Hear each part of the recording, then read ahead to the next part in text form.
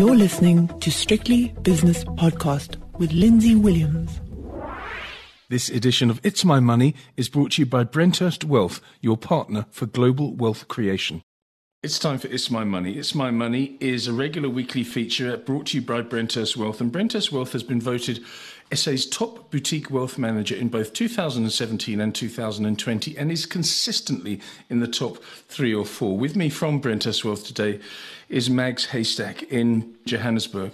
Mags, you want to talk about the current market conditions? I mean, we could spend a couple of hours talking about them, but you want to talk about the sort of options people have during these rather turbulent times. And I imagine, as I've said to your colleagues over the last few weeks, you must be getting calls every single day saying, what do I do? What do you suggest? Is it going to get worse? You must be inundated with nervous clients, Mags.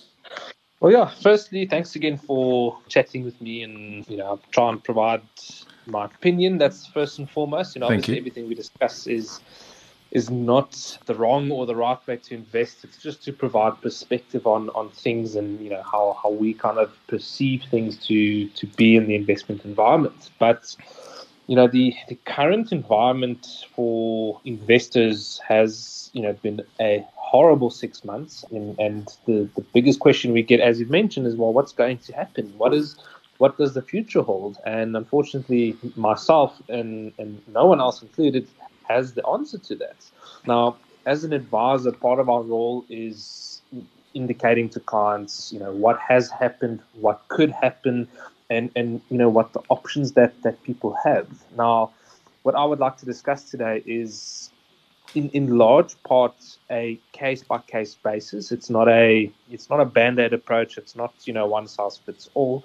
But in our current environment, we're finding a lot of the more risk averse clients looking for solutions, primarily based on the fact that it is such a bitter pill to swallow to see your investment value going down. And I know we're dealing with this on a daily basis. We are talking with clients. We are looking at values. And if you may or may not know, the S&P 500, the main US index, is down by more than 20% since the start of the year. The NASDAQ, which is the main tech index, is down close to about 25% of the year. And these are all values in dollar terms. So we have been seeing extensive losses across the board. And basically, I think to discuss is, well, are there alternatives? And I think that is the topic of conversation for today. Okay, well, let's have a look at that now, because when the conditions that you've just described are in play, which they are, of course, you say to yourself, I say to myself, as a potential normal investor, I'd say, okay, let's go defensive. Let's go into cash, because interest rates are rising, so I can at least get a little bit more than I would have done a couple of years ago. So go defensive. And if you want to be defensive in an asset class, you go for, I don't know, maybe healthcare or food or something like that. But you've got some different ideas, and you put forward to me in your notes to me structured products. Now, people don't understand structured products unless they're very sophisticated. What is a structured product, please, Mags? All right. No, it's a very good question. And from a South African environment, a global environment, there are many, many different investment firms that do offer structured products. Now, the long and the short of it is that a structured product is essentially an investment structure that's providing a certain level of assurance in relation to the capital. Now, not to get too technical, a very good example could be that they are providing you with 100% of your capital after 5 years, and with a big asterisk, and I'll get to that in just a second. Yeah. But basically, they're providing you with your starting capital, regardless of market performance. Now, in most cases, they do provide what are called participation rates. Now, that is a geared aspect to the returns that particular investment can provide. And in most cases, they have a limit on the amount of returns that you can experience. Now, in order to, I think, provide a very, very basic explanation of it, as I mentioned, there are many different companies, and it's always good to talk to your advisor with different options. But for example, a recent structured note that we use is providing a total upside of 54% over a 5-year period. So to make it simple, you start off with, let's say, for example, 100,000 Rand, regardless of, okay, not regardless, but let's say the market, does quite well, you will be capped at 54% over that time frame. So that's one aspect of a structured note. On the other hand, you start off with 100,000 Rand and the market is down by 50%, you will still receive your starting capital back after the term. In most cases, it's 5 years, but you do get 3-year structured notes, you get 2-year structured notes, etc., etc. This is very interesting, Meg. So but essentially what you're saying is that you go into this product, and after 5 years, if the market has fallen in a heap, you've still got your original capital back. I mean, there's opportunity costs because you could have put it into the bank and earned a couple of % interest here and there, depending on which geography you're in. But anyway, your downside is fixed. And presumably they have their derivative products that make them able to offer that. But on the upside, if the market suddenly surges 78%, you are capped at 54% or whatever it is. It might be quite attractive to someone, although over 5 years, I must say, bear markets don't last for 5 years, I don't think, do they? They don't. And I think the biggest component of a structured product is that it takes a huge level of uncertainty out of the equation. Now, if you recall, I did mention at the start of our chat that it's not for every investor. Someone who's in the early 20s and still has 50, 60, 70 years of investing, probably not the best product, because the upside is limited, but it makes a lot more sense for a risk-averse investor who cannot stomach the current volatility that we're experiencing, and provides a very, I think, at the end of the day, what the product is selling is certainty. You have a certain benchmark that is provided from you from the onset of the investment, and regardless of market performance, I will be in a certain band of returns over the next 5 years. If you go in the extreme negative, if the markets are down, you'll receive your starting capital back. If the markets do very well, yes, you will be capped, but at least you know that it will also provide a certain level of return. And I think, and especially in the current market environment, and it's not to say we are placing a bet that the markets are going to drop another 20, 30% or that they will recover. It just provides a lot more certainty for investors, especially, in my opinion, investors who are at that point of their, let's say, investment lifetimes, that they are currently drawing incomes. They, don't have the ability, to stomach another 10, 15% drop and now try and play catch up over the next 5 to 6 years. It's certainly a comfort, isn't it, Mags? I mean, if people are nervous, and most people are nervous after the last 6 months, what might happen, whether this be the bottom or whether this enduring bear market continues. It is a crumb of comfort to know that your original capital is protected. What type of investor should utilise the structured product that you've just described? So in my opinion, the more conservative investor, I think this is where the dot hits the bullseye for the type of investor who should be looking at this. A defensive investor or a conservative investor doesn't necessarily always mean someone who is a bit older.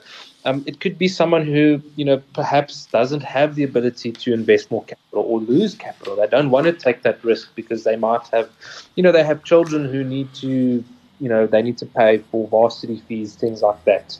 It's for the risk-averse investor who doesn't necessarily want to lose a sizable portion of their investment in future market movements. They want stability, and they want the added benefit of knowing that if markets do well over the next 5 years, at least they can benefit and participate to an extent given what happens. And for me, it's definitely the type of investor who just wants, to sleep a little bit better at night, knowing that perhaps a sizable portion of their portfolio or even the entire portfolio has a lot more protection built in. And coming back to that asterisk that I mentioned earlier, nothing in life is guaranteed, unfortunately. Typically, how a lot of these structured notes work, investors basically are utilizing what are called zero coupon bonds. And not to get too technical, but a zero coupon bond is essentially a bond that does not pay interest during that lifetime of the bond, but they are basically the investor acquires those bonds at a discount, and that is where the capital assurance comes after 5 years. It's that discount that provides the investor the ability with the starting capital, and then those zero coupon bonds are then sold at maturity in 3-5 years at the level of what the investor has been put in. That's a very, very basic example. I'm sure there are a few people in the bank shouting at me that you've got it completely wrong, but that's just to provide an example of how it works. But basically, the issuers of those zero coupon bonds are, in these cases, a lot of the big banks. Now, from an offshore side, we do offer offshore structured notes. A lot of times it's the big offshore banks, one notable example being BNP Paribas. And from a local side, rand-denominated structured note, you get banks like ABSA, Investec Private Bank, just as an example. And those banks would have to go under for these type of investments to become, worthless in that sense. So there are a lot more structures and defense mechanisms built into the structured products that provides that capital assurance that I've been mentioning. So it's definitely a safer option for the more risk-averse clients in that point of view.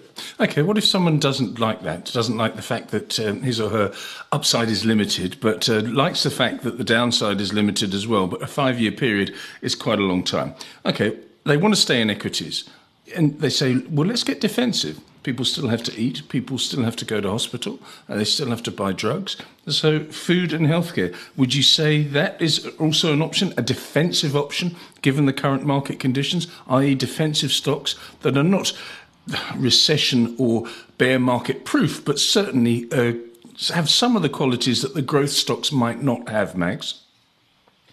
A very, very good point. And again, it comes down to the investor and how comfortable they are with that. I think one of the biggest conversations that not just myself, but I think investors globally is that, if you look throughout history, the bear market is typically followed by a very big recovery in the equity side because, companies are much cheaper now. Equities are being priced in a big discount. So I think for the investor who wants to take risk and has the ability to take risk, it's definitely a buyer's market right now. The biggest issue that we are facing right now is that we don't know if this is the bottom of the market yet. U.S. inflation figures for June, the June CPI figures are coming out tomorrow. That's going to be an all eyes on event, and that will dictate, what's happening. Is the Fed getting inflation under control? We don't know. My money's on the fact that it's not. I think inflation will probably be higher, or if not the same as opposed to what happened a month ago, and that's probably going to translate into a further increase in the U.S. interest rates. And the biggest reason why we are so focused on U.S. interest rates is due to the fact, the U.S. economy is still the largest in the world and, highly dictates what's happening. I think it will also further down the line paint a picture for a potential U.S. recession. And again, we could see equity markets further weakening. So again, how it all ties into investors right now. Yes, if you can stomach volatility, it could be a very, opportune moment in time right now in relation to the equity markets. There could be a recovery. But again, I think investing is not always a straightforward exercise. Investing is long-term. We always make a joke that we sound like broken records when we indicate long-term. But if you are buying exposure into equity or whatever, it is a long-term thing. So basically, to summarize with structured notes, and I will quickly touch on if we have time, just for two minutes on for people who are annuitants. The structured note provides a much higher degree of certainty as well as stability for investors. Yes, you are not potentially participating in 100% of the upside over 5 years. Yes, I agree it's a long-term thing, but that's the trade-off. What about the tax treatment of these products, Max? Is it favourable? In most cases, they are capital in nature, so very much the same as holding equity. So what that means is if there is a net capital gain after 5 years, you will be taxed on it. If there is if there's a capital loss within the structured notes after 5 years, you get your starting capital back, so the net gain will be zero. So that's very, very straightforward. You can also place some platforms do allow you to invest through endowments, which basically means that your tax position will be slightly better as opposed to going through a straightforward discretionary product.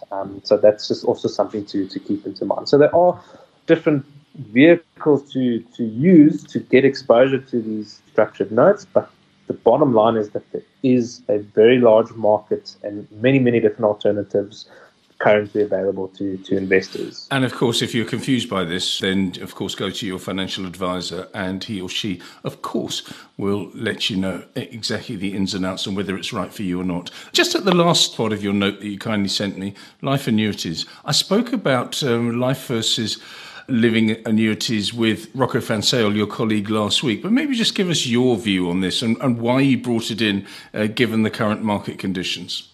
Yeah, so I think once again, it's just about providing certainty. The biggest difference between a life annuity and a living annuity is the income. Now, a quick, let's say, refresher 101 on options on retirement. A living annuity is a market-linked investment. You can have up to 75% in equity. You can have up to, or used to be 100%. It's now capped at different platforms in terms of your offshore exposure. But the annuitant, at the end of the day, can decide how much income to draw. It's between 2.5% and 17.5%. And when they pass away, that full value or the annuity goes to the beneficiaries. A life annuity, and I'm just summarizing it as so much more that I haven't really discussed, but a life annuity is basically an agreement that you make with the life assurance companies.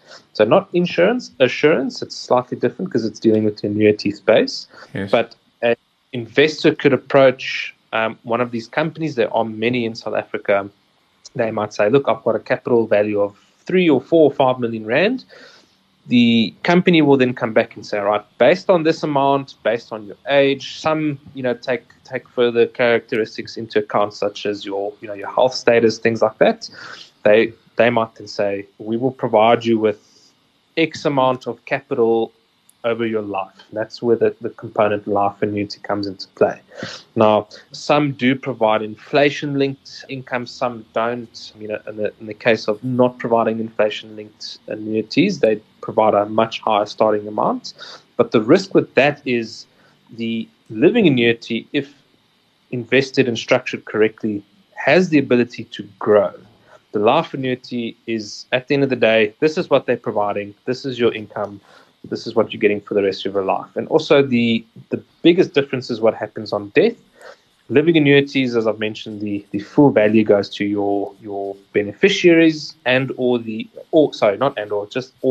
income. The life annuity, depending on the company as well, you might only get back a portion of the capital, or the beneficiary might only receive a certain percentage of the annuity, and until they pass away, then that money is basically, goes to the life assurance company. So again, what are the type of investors? It's I would say investors who are possibly drawing too high of an income right now from a living annuity. A life annuity might benefit them more because it provides stability, and from a budgeting point of view, you know exactly how much you will be getting in future. And again, the estate planning, pros and cons. But at the end of the day, and I think to summarize, either discretionary or what I refer to as sticky money, it just depends on the investor and what level of assurance and, let's say, structure that they require as an investor. And again, it's always, beneficial to discuss that with your advisor. But I just thought it is a theme that is probably going to get more traction over the coming months, especially with the increase in volatility that we've been experiencing. Mags, lots to digest after that 20-minute conversation, but thank you very much for your insight. Mags Haystack is from Brenthurst Wealth in Johannesburg, and that was It's My Money. It's My Money was brought to you by Brenthurst Wealth, an award-winning boutique wealth management company. The views and opinions expressed in these podcasts are those of Lindsay Williams and various contributors and do not reflect the policy, position or opinion of any other agency, organisation, employer or company associated with strictlybusinesspodcast.com. Assumptions made on the analyses are not reflective of the position of any other entity other than the speaker or the author. And since we are critically thinking human beings, these views are always subject to change, revision and rethinking at any time. Please do not hold us to them in perpetuity.